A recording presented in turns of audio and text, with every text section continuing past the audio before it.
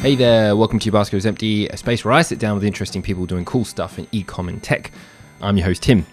On this episode, I sit down with Chris Nawrocki, co-founder of Hure, an e-commerce growth and strategy consultancy, and we touch on an array of subjects, from TikTok to VC funding to sustainability to the existential crisis traditional agency models are facing, and everything in between. Before we get into it, quick word from my sponsor. This podcast is brought to you by Klaviyo, the ultimate e-commerce marketing platform for email and SMS messaging. Whether you're launching your e-commerce business or taking your brand to the next level, Klaviyo gives you the tools to get growing faster. That's why it's trusted by over 30,000 e-commerce brands. Build your contact list, send emails that pop, and create marketing moments that build valuable customer relationships over any distance. Get started for free today. Visit klaviyo.com/yourbasketisempty to create your free account. That's klaviyo.com/yourbasketisempty. Enjoy the episode. Chris, welcome to the podcast. How are you and where are you? Hey, I'm very well. All things considered, I am very well. So I'm in South London still. I'm still confined in my flat. My other half is a teacher, so I am continuously on COVID watch, as it were. I think her work in that sort of environment has just made me hyper aware that she's surrounded by kids, Yep. who are on the cusp of being ill all the time. So I'm voluntarily self-isolating for now. I think that's a good move. Okay, so we're going to talk about Hure in a bit, but I want to learn a little bit more about what you were up to before Hure. So maybe you can give us a little bit more insight into what you were doing before the current business that you have. Yeah, sure. So don't know where to start. So I mean, when I was at university, I worked in e-commerce, sort of fringe e-commerce, and then ever since then I've been in e-commerce. I'm pure play e-commerce specialist. 13 years sort of client side experience, kind of spanning, back in the beginning, sort of graphic design, content, all the way through to senior head of. And then prior to here, I was my own consultancy called Whistle Digital. Which again I kind of moonlighted as director of growth for a few different digital agencies, non-exec for a few businesses going through raising capital. Also moonlighted as a head of and a CMO. So quite a broad spectrum of things, all pertaining to the broader scope of e-commerce. But I think towards the end, it was more towards a business consultant. So looking at the broader non-linear things that affect e-commerce growth outside of programmatic. Yeah. So it sounds like you've had quite a 360 view. I've also never heard of fringe e-commerce before. I quite like that term. Quite like the idea. Outside of e-com, I quite like that. It's kind of like, some sort of like weird art school punk band, something from New York in the early 80s, part of the no wave movement or whatever. Yeah. So that kind of experience led into Hure. So, I mean, it would be good to understand, like, what are you up to now? What is Hure? Give us the kind of like the mission and like, how did it start and all that sort of stuff. So I suppose Hure's mission, I suppose in its purest form, is to enable growth for clients through visionary strategy blended with programmatic. So I think this is something that you and I have talked about many times before, and it's trying to blur the lines between strategic consultancy support alongside the more programmatic parts of a marketing mix. So being able to offer a service alongside a product. So we productize paid marketing. So programmatic across AdWords, social, affiliates, influencers, and then we blend that with e-commerce consultancy, which is kind of all underpinned by, I suppose, my retrospective 13 13 years experience, and then my co-founder's retrospective experience of 20 plus years. And I think, you know, that's we're trying to blend those things going forward. And I think that's what a lot of agencies now struggle with, is being able to scale with clients and their needs. So, I mean, we proactively work as heads of, CMOs, non-execs and directors across, you know, agencies, businesses, Series A, Series B funded businesses. So, you know, we can scale to fit whatever your needs are while offering those services as well. I think the last sort of thing that's worth noting is that we don't class ourselves as a digital agency. We're not just digital. Growth isn't just digital. If you're looking for growth just within that digital channel, you're liable to limit yourself. That's an interesting concept. So I suppose, what do you consider Hewer then? A consultancy, an agency, somewhere in between? I mean, that's the big question that we have for ourselves in Q4 of this year. We set out to be a consultancy, and then we've adapted to fit the market. You know, I think we sit somewhere between the two, and I think again this is where the handoff point of what legacy agencies would be able to offer and commit to is the crossover to what we can offer. So offering the programmatic delivery of a marketing service while offering sort of a headless consultancy alongside it to assure that there is that programmatic growth outside of the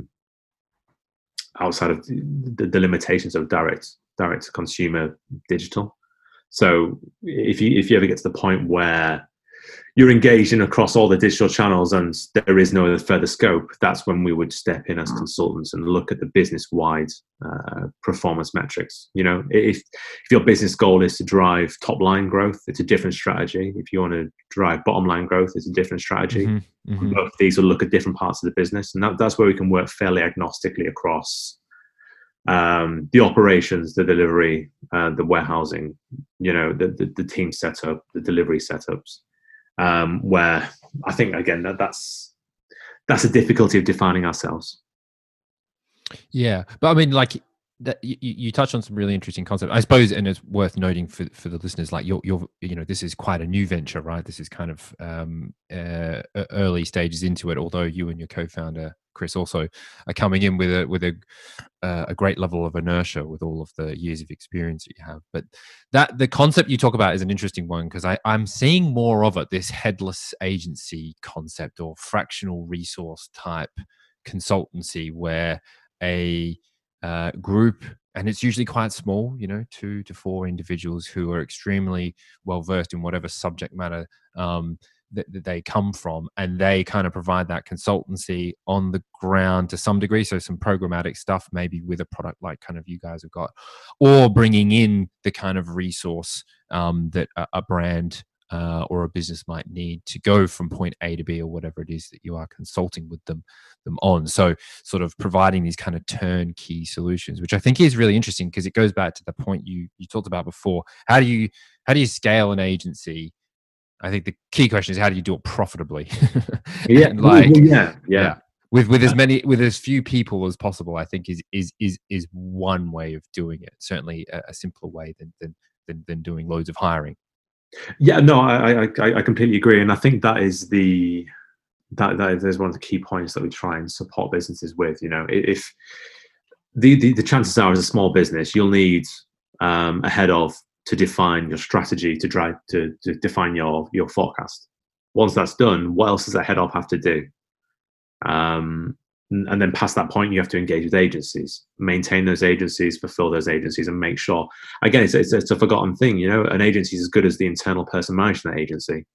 And going back to the point I made earlier about the head of, you know, some small businesses don't need that head of every day of the week, and that's where we can scale to help, is offering that support on a sort of pay as you go almost level. So it's just giving that support when you need it. Then we're not there every day. Yeah, exactly. And maybe they can't afford it right now, right? But you still want the the expertise. So I think that that's why it's an interesting model where you could get a CMO for 2 days a week. Like, do you need one for 5 days a week? Can you afford it? Like, well, this is a good solution to kind of get you to the 5 days a week. You know what I mean? No, I completely agree, and I think it's going to that point before.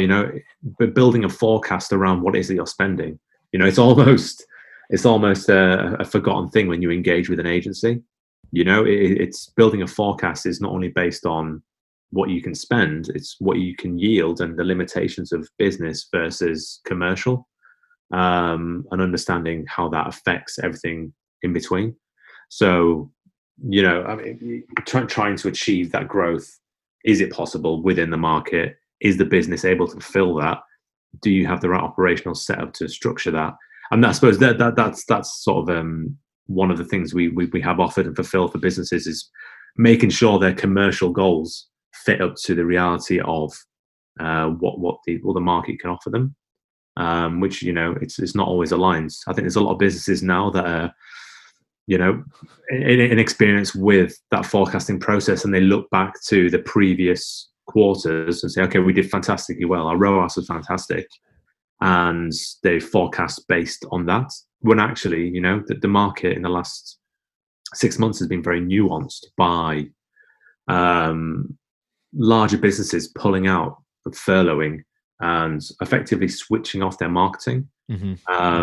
And that what all that has done is increase the impression share that they can serve for the same price, which effectively allows them to overachieve compared to the norm. And it's almost, you can look back to that as, I don't know how many of the listeners have actually been using Facebook for the last 6 to 8 years in terms of the actual paid marketing. The impression share you could have got 7 years ago compared to now. Say impression share. I say impression share with value. The impression share is there now, but it's in decline of value. And it's a similar conundrum now. There's a lot of nuances in the market where this is kind of where we're scaling to help. Slight tangent. Yeah. What do you think of TikTok? So I mean, I say regrettably, I don't have an account, because there was, as I'm sure you know, that there was a lot of issues around their security. Yep. Around the data they were trawling, and if you look at what they were actually pulling out, it's phenomenal. They're pulling everything that they can. There's some sort of deep dark master plan they've got. God knows what it is. But TikTok, in terms of a channel, it's high engagement, high growth. It's where people are dwelling. Arguably, it is, the demographic is much younger. Through lockdown, it's become a little older. I don't know. It kind of reminds me of when Snapchat was coming up to fame, and you see all the top performing content on Instagram was Snapchat content. And now it's all the top performing on Instagram is TikTok content. So I'm interested to see where it goes. But I think they've got a lot of hoops to jump through before they can do anything of use with it. But no, I honestly, I found myself swiping for 45 minutes to an hour, just thinking, what is going on? But then before I know it, I'm part of the problem. So that's so funny. Like, I was listening to it. I'm very intrigued, and I think that, like, it's interesting you say that over COVID the demographic of the TikTok users changed, and I certainly feel I've succumbed to that. I haven't set up an account, but I have been like very intrigued in doing more, I suppose, research or whatever. I'm just like, it was a thing that I knew about, and I'm like, oh, okay, I should probably, being in the digital landscape, whatever, know a bit more about this thing, right? And I was listening to a podcast, and someone was saying that they just got totally, like, I don't know, whatever the quote was, like they downloaded it, and 2 days later they were like, oh, I'm still on this thing. So the engagement and the algorithm is obviously incredibly powerful. Well, this is the thing. So I mean, I mentioned before that my other half's a teacher, and I used to ask her about what trends are at school, what the kids doing. Like when if it was the Fortnite dances, if it was Yeah. all these other bizarre things. I think Planking. well, yeah, right. When I was younger, it was what was it? It was Pogs, probably Pokemon cards. Pog. Yeah. Right. I think yo-yos was a thing for a bit as well. Yeah. We had basketball cards. Basketball cards were massive in the See, 90s. I prefer that to Pokemon cards. Yeah. At least now, if I found those in my drawer, I could still think I was a little bit cool. But now these trends are appearing on TikTok prior to schools. So it's almost like TikTok is leading the way for kids in schools. I think one of the other bizarre things now that I where I live, I can see people out of my window on the street doing TikTok dances, trying to get TikTok famous. Even that as a thing, that the idea that you can get TikTok famous. It's crazy, isn't it? Yeah. I've noticed on the I don't know, whichever television subscription service that I'm being sucked into, they've got TikTok ads at the moment. I think it might be Channel 4, and they're promoting their individual users. So it's a TikTok ad, but they will pull out an individual user, and I don't know, they'll give them their hashtag or their handle or whatever, and it's kind of like the little journey of them. And I was like, holy moly, So that is crazy. So what I would take from this is think about what it is they're trying to do. TikTok, their mission here is to suck up the whole market. Yep. Once they have that market, what do they do with that market share? And I think it's similar to what Apple's doing compared to Spotify, right? Apple's playing the long game with Apple, I mean iTunes. Mm-hmm. So they're getting students to onboard in the same way that when I was a student, I onboarded onto Spotify. Mm-hmm. Knowing the long game that Spotify's customer base will retrograde and they will finally become not obsolete, but they will start to die out, and Apple will be playing the long game in that sense. Yeah, and in all fairness, that's what Facebook has over everyone else is the consumer base, which is unrivaled. It's absolutely unrivaled. Yeah. It's a scary thought. Anyway, that was a slight tangent, but I thought it was an interesting one, given where you were going. So, I like to sort of take a slight switch in gears, but I suppose sticking within the same realm. We were talking about it before, but you guys work with some VC and PE firms, and I suppose, given some of the high profile VC backed direct consumer brand tales of late, the Outdoor Voices, Casper, Brandless, etc. I'm keen to get your thoughts on it. Do you think that these were cautionary tales, or do you think that the funding structure for DTC brands needs to be rethought? What's your take on it? So I think that the first thing to qualify, it's good to set the premise of this, is the majority of funded brands will fail. Then the next one on from there will be a few that will break even. Then every so often you'll get a unicorn. And from the equity side, the unicorn will cover the costs of all the outlays of all the brands that have failed. So from their side, there's always going to be these failing brands. There's always going to be cautionary tales, and I think now it's probably just come more out of the limelight, and it's more widely accepted that brands are funded, they are backed, and they are growing that way. I think you could look at Outdoor Voices, similar brand to them. You got Band of Outsiders. Both went on similar journeys, high growth. Then the investments were then put into the marketing. The marketing wasn't able to sustain the customer acquisition, which again, there's plenty more cautionary tales like that. If you look back to, I think when it was now, probably 3 or 4 years ago, you have Mojave, which is footwear, slippers brands. Their whole model was based around aggressive Facebook acquisition. I don't know the exact figures, but I mean, arguably their acquisition cost through Facebook probably sat £8 to £10 in the beginning. And then towards the end, when the business was bought out by the same guy, Casper, I believe, the customer acquisition cost through Facebook was sitting around £85, which was, above the cost of a shoe. So, a polarized acquisition funnel isn't going to, it'll get you from A to B, but it won't take you the rest of the way. And I think one of the big issues that you have within VC, or so it's VC for fashion, which now the only categories or verticals within e-commerce that are actually down year on year is fashion retail. So it's that in itself is a cautionary tale. But that again, the VCs, PEs have picked up on that, and they're the areas which are now struggling to get funding because of the year on year declines, and they got regardless of how good the brands are. And I think the brands that work within funding, particularly now, have loyalty, have sustainable repeat purchases, predictable repeat purchases. So if you look to some of the big winners, you've got Harry's, Shave Club. You're always going to shave, and once you're bought in, and once you're subscribed, like subscription models, that is investment gold. If you can get a subscription model that works, recurring revenue, both for agencies and direct consumer. Yeah, it's a lovely thing. Yeah, it's the predictability. It's the predictability which, as I said before, loyalty within fashion retail. I kind of dance between the idea that it exists and it doesn't exist. The idea that you could do a loyalty program which should engage more people, should bring more people in. If it's not done the right way, it doesn't work. And when I say doing the right way, it's usually super soft touch or surprise and delight, or actually, giving better deals to the people who have already qualified as loyal.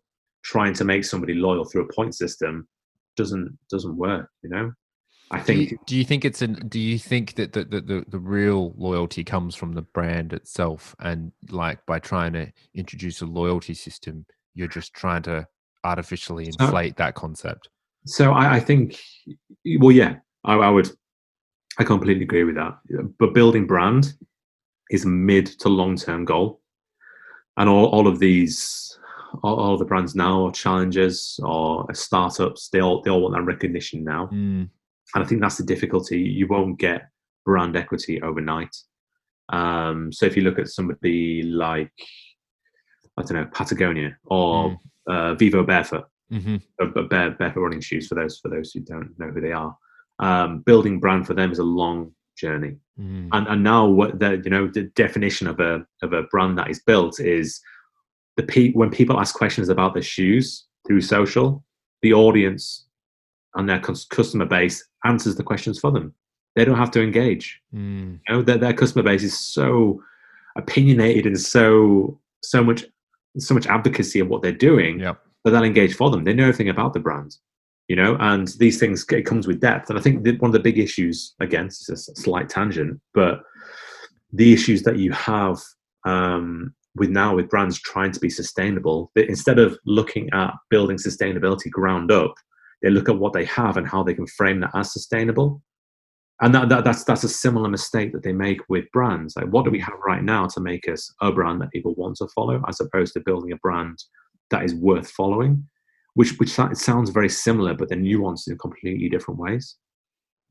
Yeah, I mean, I think it's difficult. I get it. Like as a brand, right? Like you need to be aware of the zeitgeist, but how much do you let it dictate like your actual strategy? And I think Patagonia is a great example of that. Like, I mean, the whole sustainability thing that's been something they've done from the beginning, right? And I think it's, in some ways, I think it's easy to look at someone like Patagonia and go, oh, but like they're, they've done it from the start and like they already had that inertia. Yeah, but I suppose they were in that space already. They were part of outdoor lifestyle stuff. And if you're outdoors, you're probably going to want to be, environmentally conscious.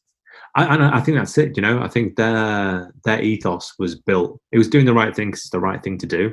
Yeah. Exactly. And that's what it's built on. It wasn't built on the idea that we can make more money now if we do something differently. They've stuck to that. If you look back 15, 16 years, they were doing recycled fleeces. That was a thing. And then now brands are championing. I mean, this year I've seen several brands champion the idea of a recycled fleece as a new thing. Yep. But it's not a new thing. The idea that you can return products to them and they'll recycle it, reduce it, and reuse it. That's not a new thing. It's a well-known thing within Patagonia that these cycles exist. But but again, they're at the forefront of all these things, and they're built around this. And arguably, one of the issues with sustainability is that it only really becomes profitable at scale, Mm. which is a difficulty. And until there's broad adoption of the market, which is going to be dictated to by the customers, which arguably don't want to, they want sustainability, but they don't want to have to pay for it. And I think Exactly. I think that's Exactly. it's one of the issues with mass consumption is that everybody's got used to. I mean, including myself, and I'm sure Yeah, yourself. yeah, yeah, as well. yeah. What? Yeah, we're all We've part of got it. we've got used to the price of things, and that price sensitivity is going to stop stop this growth. And I think arguably one of this is going to be pretty. I'm trying to think of the best way to say this, but one of the things that is potentially positive to come out of COVID is it's forced the hand of brands to make this move. So the prior to COVID, it was all of the talks, all the podcasts, all of the papers that I read were all pointing towards a 4 or 5 year cycle of when sustainability should be fully fledged, and now that cycle has been pushed to now because everyone is stopping, thinking, and taking in what they have. I don't know if it's the same for you, Tim, but when I've sat at my home, all I think is I look around and think, all this stuff that I don't need. Why do I have stuff around me? Totally. I've tried for quite. I'm actually quite good personally with that.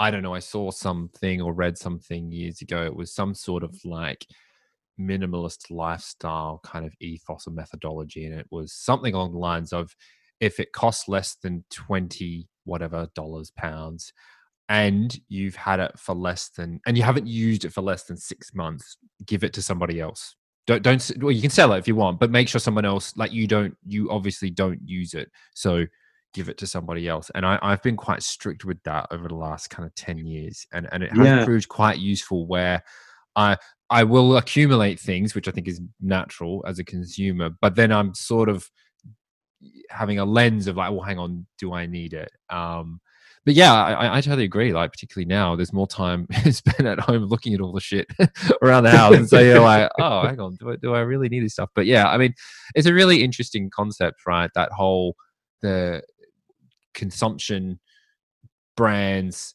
the dichotomy of both of those things from a sustainability point of view. Ultimately, consumption is unsustainable. Like, we shouldn't be consuming really anything, right? Other than like food and the kind of things that we need to live. We need all the needs that we have that have been built into us over the last and, couple hundred years. and I think that's it. And I think that's how the market is changing, and that is inevitably why fashion retails, some parts of it's 35-40% down year on year. And it is that I mean, obviously there are other things such as I'm not going anywhere, so why do I need to buy things? It's very easy for me to get up, put my sweatpants on, put a t-shirt on, and I'll just shirt on top with a tie, having a Zoom meeting. yeah. But do you know what? That's one of the most important things about staying sane. If you are still working at home, is routine. It's getting up, going for a walk, having a shower, going to my office. Just so happens my office is also my sofa. So I'm not fortunate enough to have my own office as of yet. And I think that'll be a big move for us, hopefully in Q1 of next year. But yeah, it's there's a lot of focus. My side is trying to understand where the market's going. Like what's Q4 going to look like? What's Black Friday going to look like? What's Christmas going to look like? When's January sale going to be? Inevitably, it's going to be December. Are we going to leave sale? Brands are on mid-season now. Is it going to be a quarter of trade? And there are some brands which start of lockdown, their factories locked down, their production stopped. They're now getting that production in Q4, so they're going to get that production dropped. Then it's going to have to go straight into sale, which is going to break the cycle even more. Yeah, it's an interesting time. Yeah, they are some interesting predictions. Do you think that there is going to be a major cannibalization of brands, given the kind of, I suppose, I don't know, what word shall we use? Unprecedented. That's a common one. Unprecedented year. Like, yeah, do you think that all standard forecasting, modeling, I suppose analysis is all maybe not obsolete, but has a huge COVID factor like layered on top of it? I think there's added complexity. I think year on year, there's several layers to the way in which I forecast. Speaking sort of broadly, you look at the week on week trends year on year.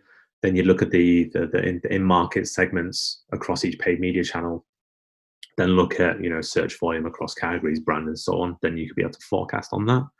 But all of these things are completely thrown out by the last 6 months, and it's very much about trading where you are right now. I think in terms of cannibalization, a lot of brands have been very smart. The ones that are still around now, arguably after 6 months of furlough with no team, there are brands which I've kind of heard sort of through third parties, brands like YMC. It's the co-founder. He's the one who's doing that shit by himself. Yep. And those sort of brands will continue to exist, and they will continue running.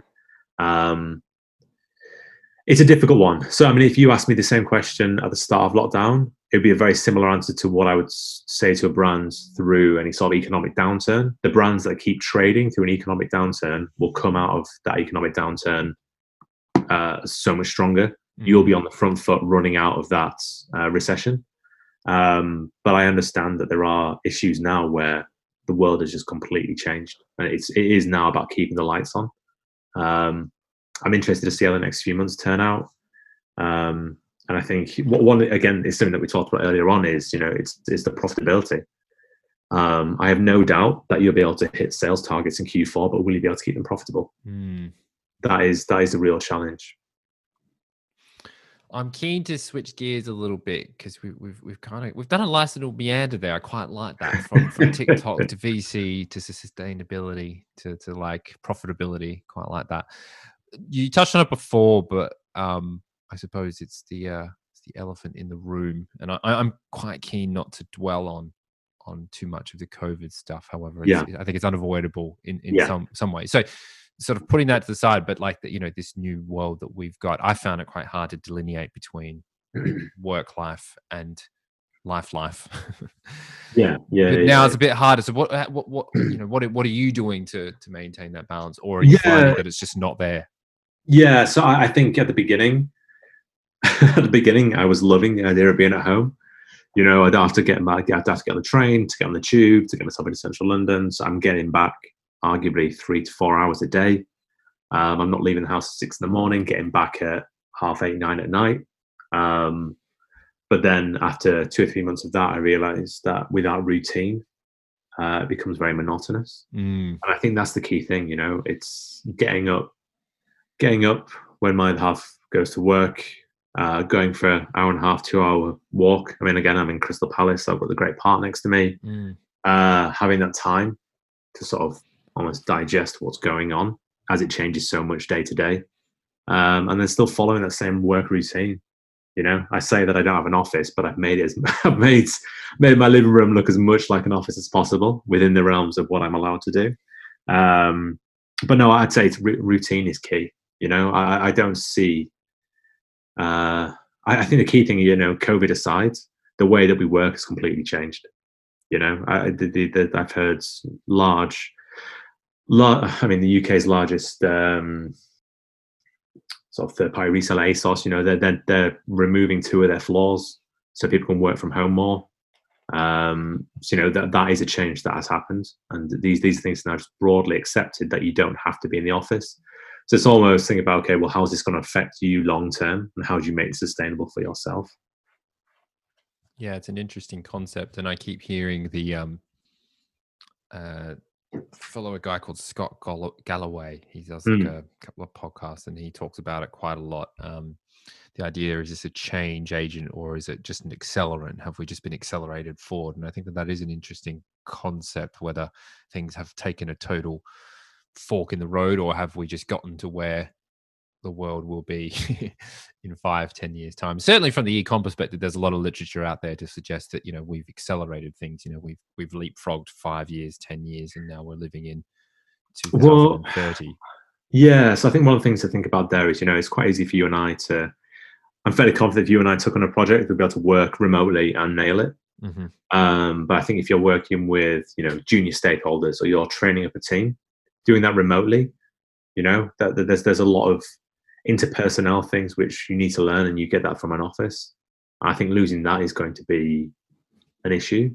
And a lot of the time in office is driven by founders, co-founders, wanting to be able to see people, knowing that they are working. Mm. And I think the new school that kind of challenges the sort of new startups. There's a lot of them now which are just remote. You don't need to be in the same country. They'll do a monthly, quarterly meetup, and that's it. They trust you to do your job, and there's transparency on that. Mm.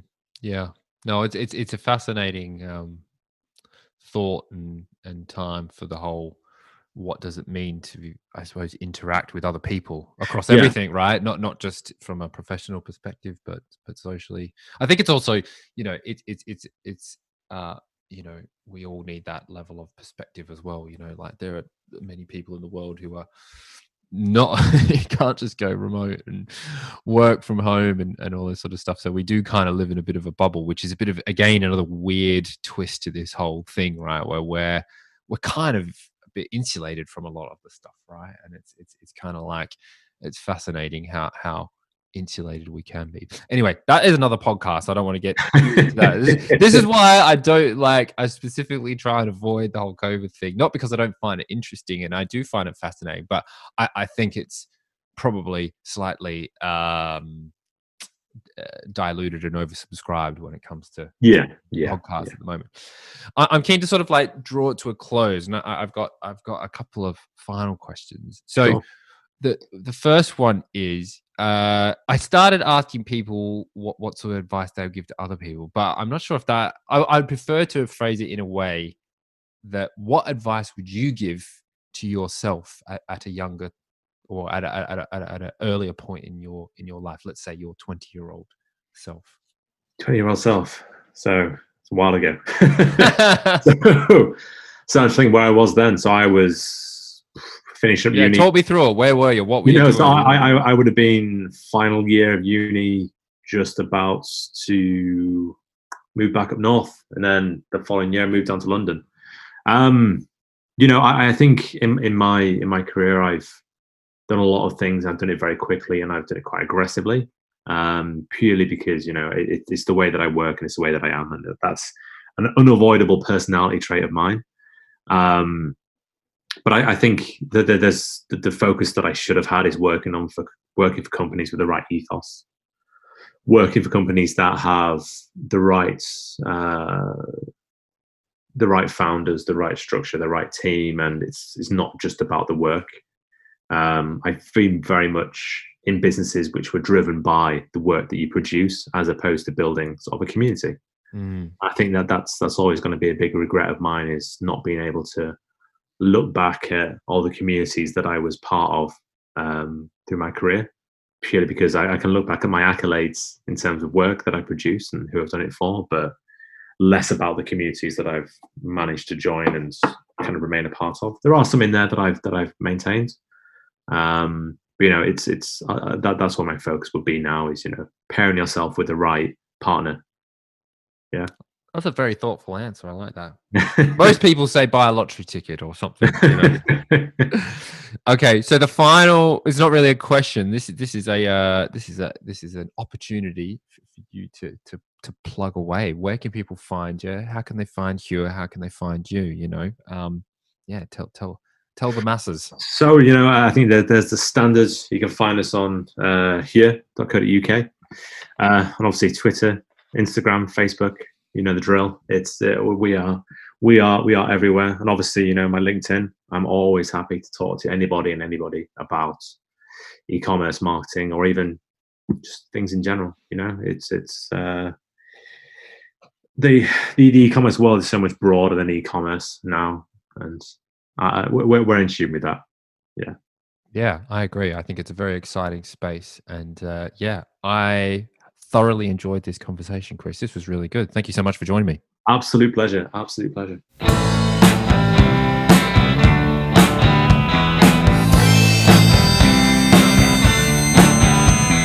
There you have it. A big shout out to Chris for joining me. Go check out Heuer at heuer.co.uk. That's HEUR.co.uk. Before I go, a quick word from my sponsor, Klaviyo, the ultimate e-commerce marketing platform for email and SMS messaging.